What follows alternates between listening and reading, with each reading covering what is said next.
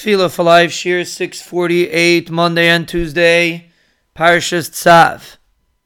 We are discussing the psukim of bitachon that are at the end of the psukim of Haidu, and we have to understand how foundational these psukim are.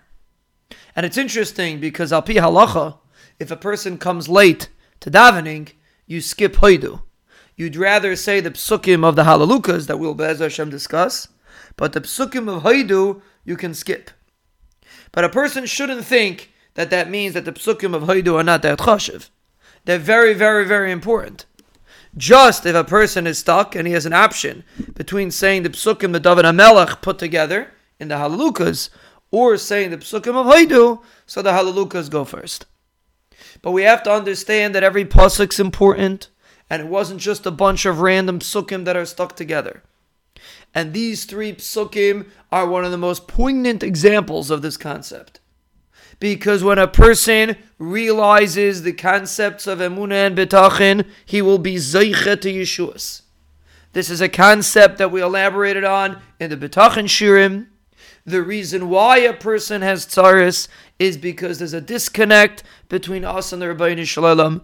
We create our own tzaris when we don't act properly, when we don't tune in to HaKadosh Baruch Hu properly, Rachmana litzlan, then the tzaris come.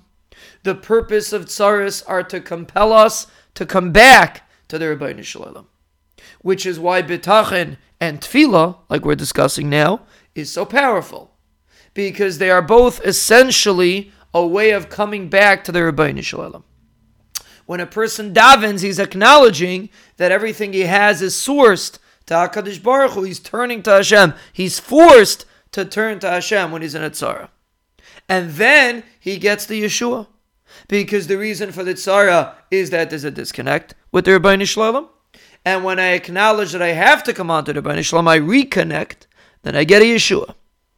So these three psukim specifically, which focus on our relationship with the Rebbeinu Shalom and how we need HaKadosh Baruch Hu to help us, on how He helps us and how He's the one that takes care of us and we have no one else to turn to. That's the message of these psukim.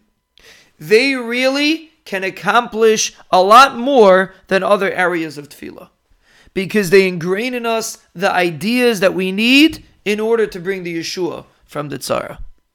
These three psukim give to us the concepts that the Rebbeinu Shalom is in control, to reconnect to HaKadosh Baruch Hu.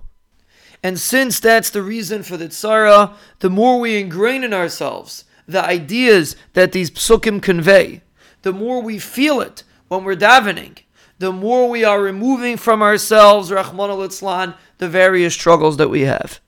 Because we are reconnecting with the Rebbeinu Shalom. And that is the source of Yeshua.